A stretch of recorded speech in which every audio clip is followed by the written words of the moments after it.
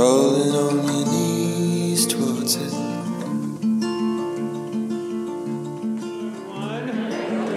Welcome. What's up, Mona? Hey, Merry Christmas. Yeah, all right.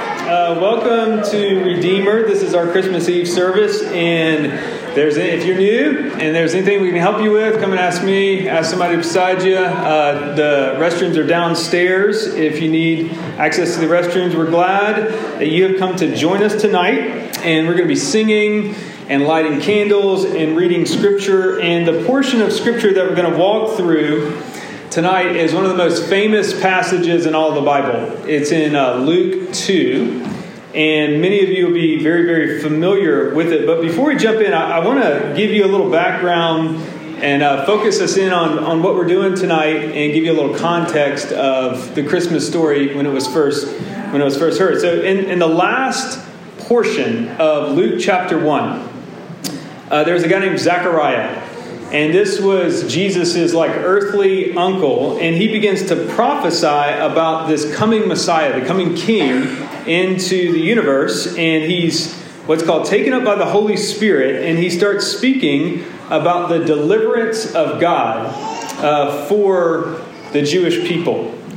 And any Jewish person in that day would be thinking in terms of national deliverance. And Zechariah's prophecy sounds like it's now time for the Israelite people to get out from under the thumb of Rome, the Roman Empire. And they were the oppressive enemy of the Jewish people in the first century. And so this is the context in which the first Christmas comes to be. And this is what Zechariah says.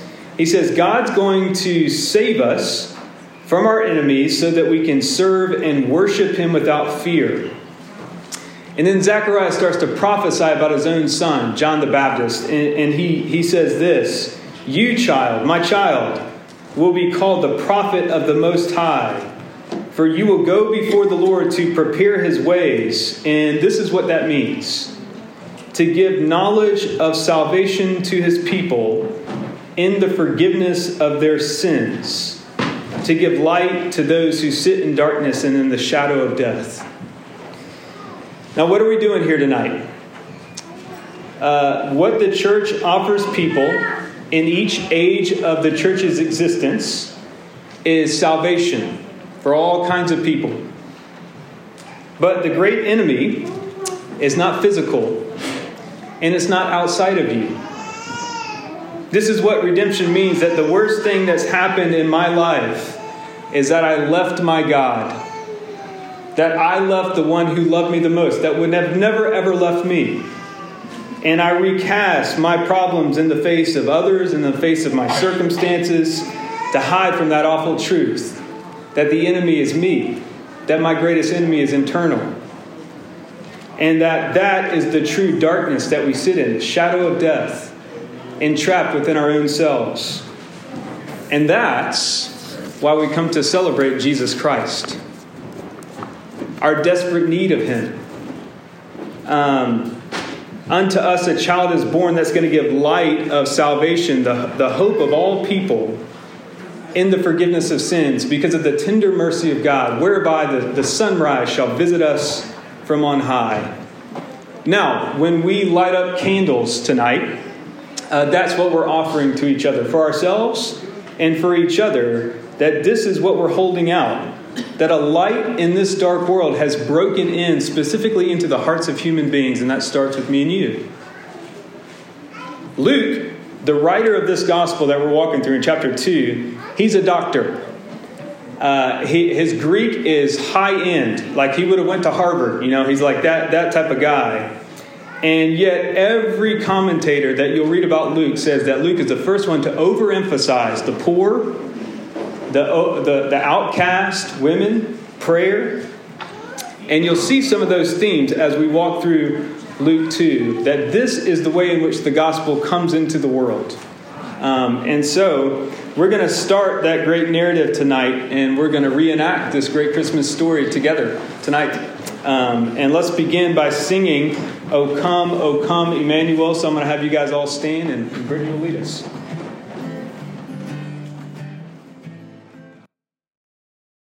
Practice and tradition here at Redeemer to spend some moments in silent prayer before we jump into the text with a sermon.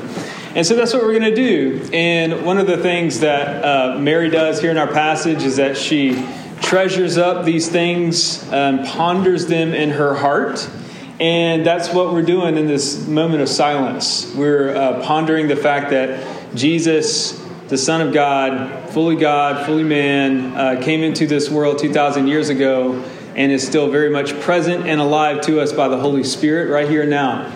And it's so very easy to forget that for so many reasons. And so we spend some moments in silence and meditate on that together. And so would you do that with me? And then I'll talk about this passage for a little bit. Let's pray.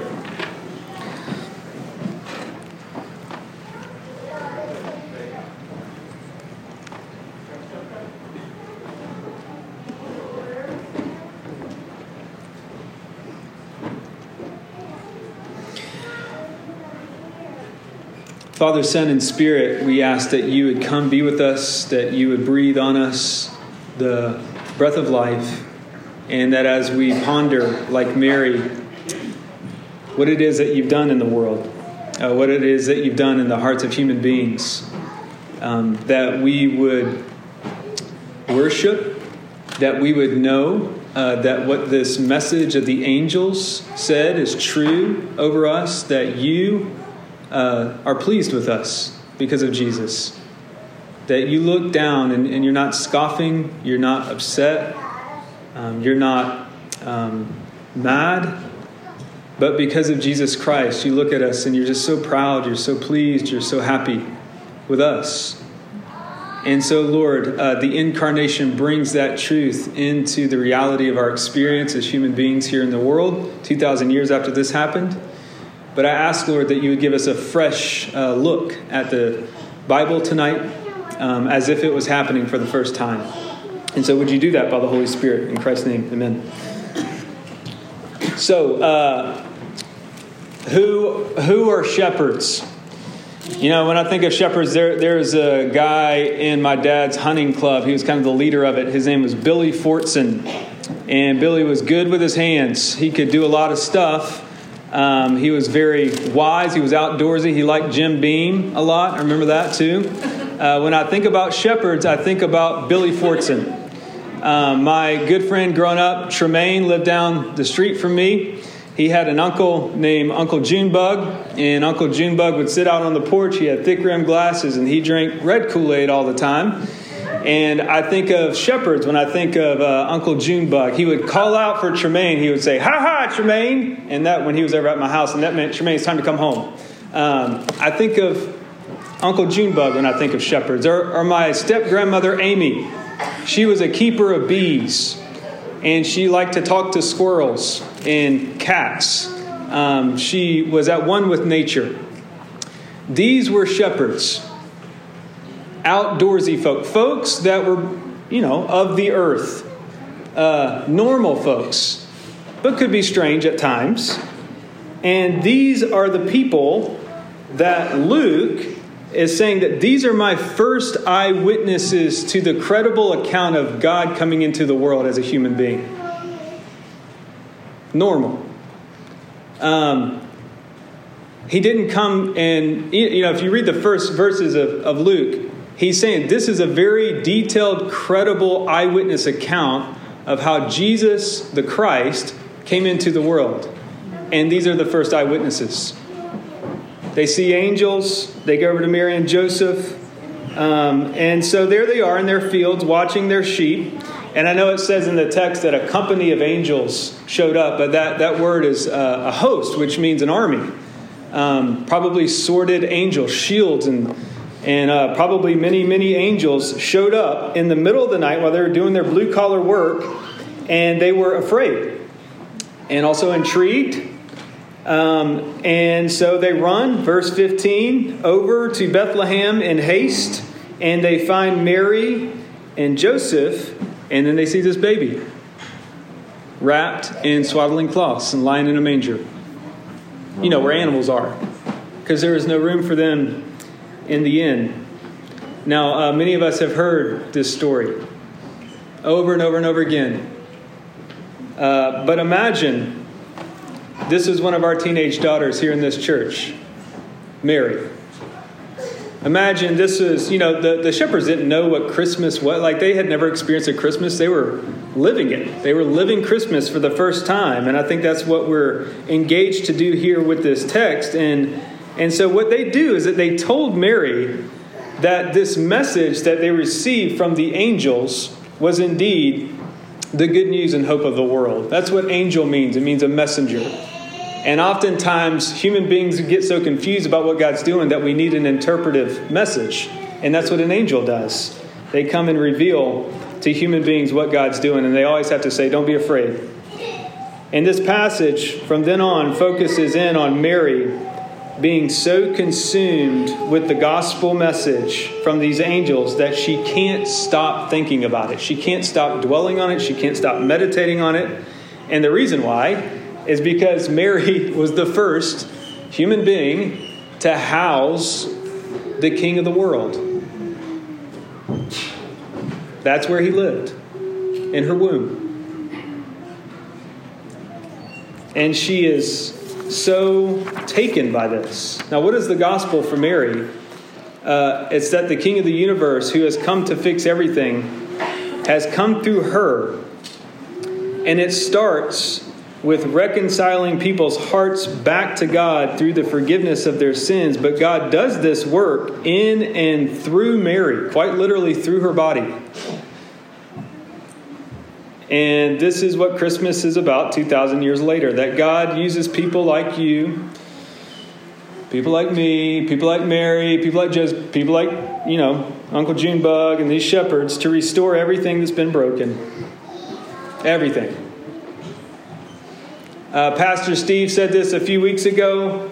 He said that God could have done it any way that he wanted to fix the broken world. But he chooses to do it through people, through your story, through my story. Now, why? Why does he like to do it that way?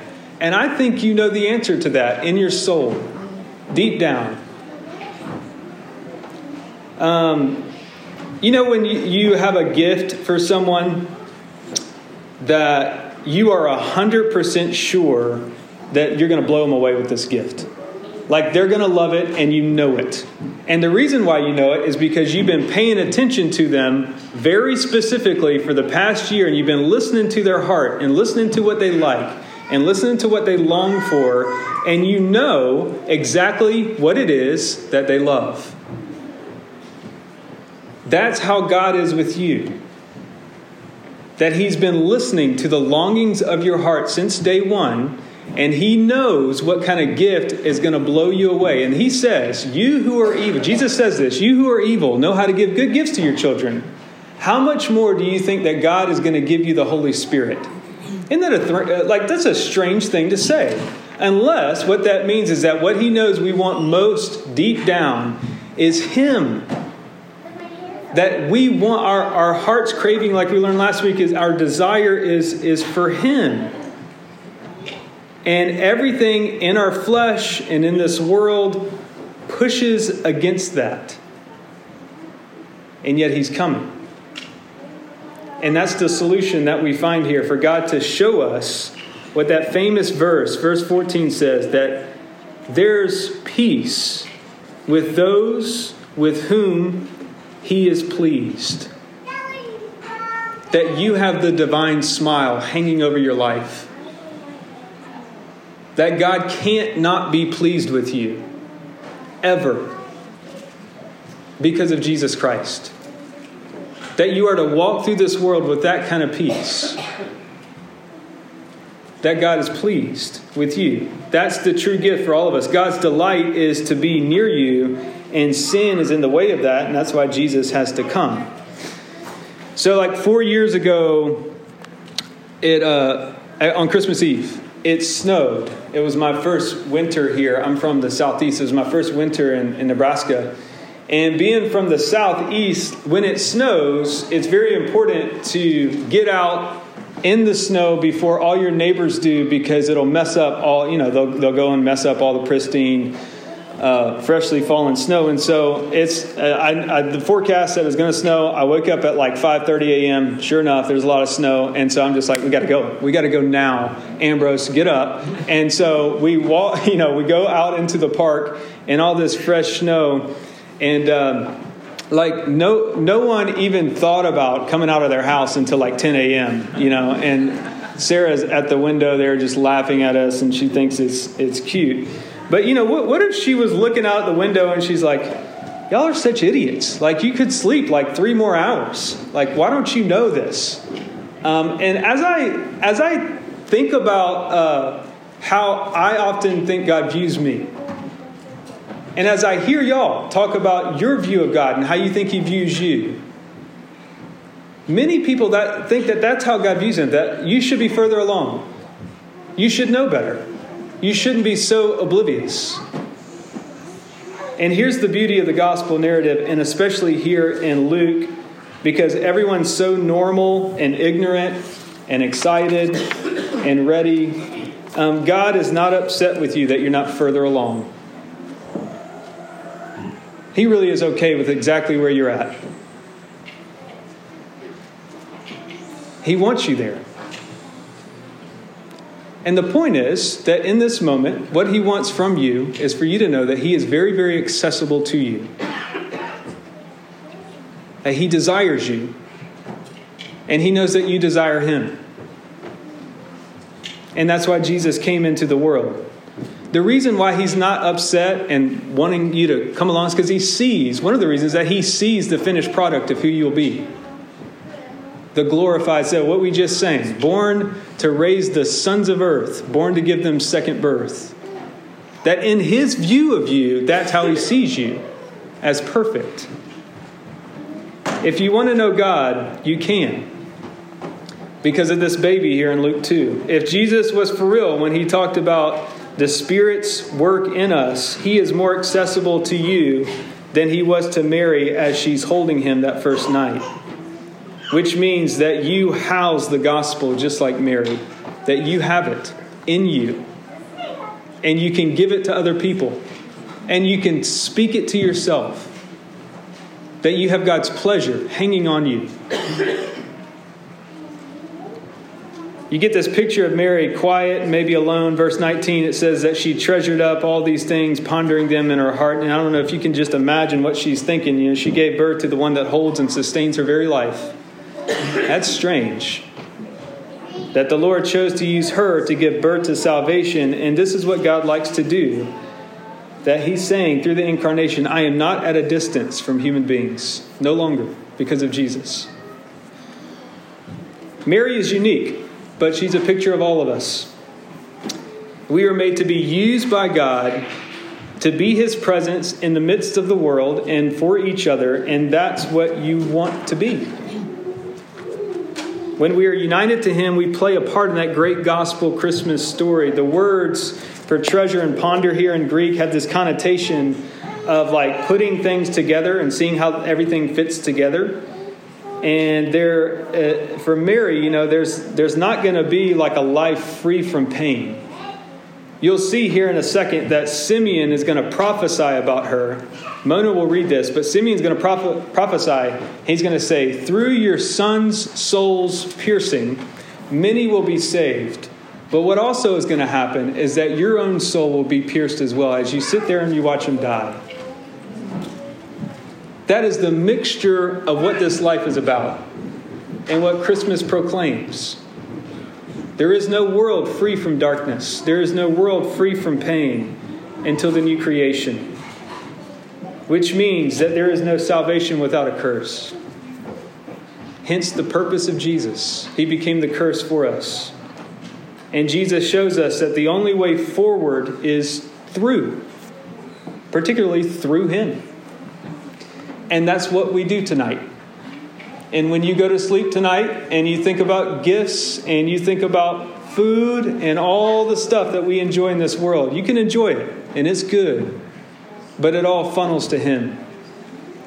He's pulling everything, as it says in Ephesians, he's pulling everything in union to him, making heaven and earth come together in him.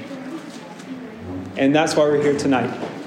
And so as you hold these candles, I want you to meditate on him like Mary did. Let's pray and continue to worship. Father, we thank you for revealing yourself to normal people, to uniting heaven and earth in the person of Jesus, and that begun at his incarnation, death, and resurrection, and that continues through the work of the church throughout each age. Control yourself. Take only what you need. And help us to ponder that tonight, that great gospel. In Christ's name, Family amen. of trees wanted to be haunted.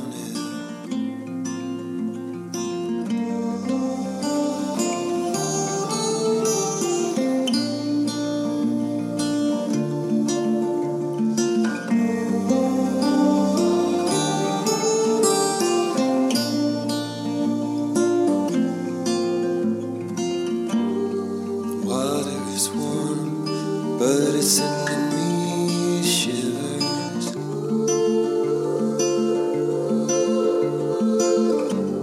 The baby is born, crying out for attention. Memories fade like looking through a fog mirror.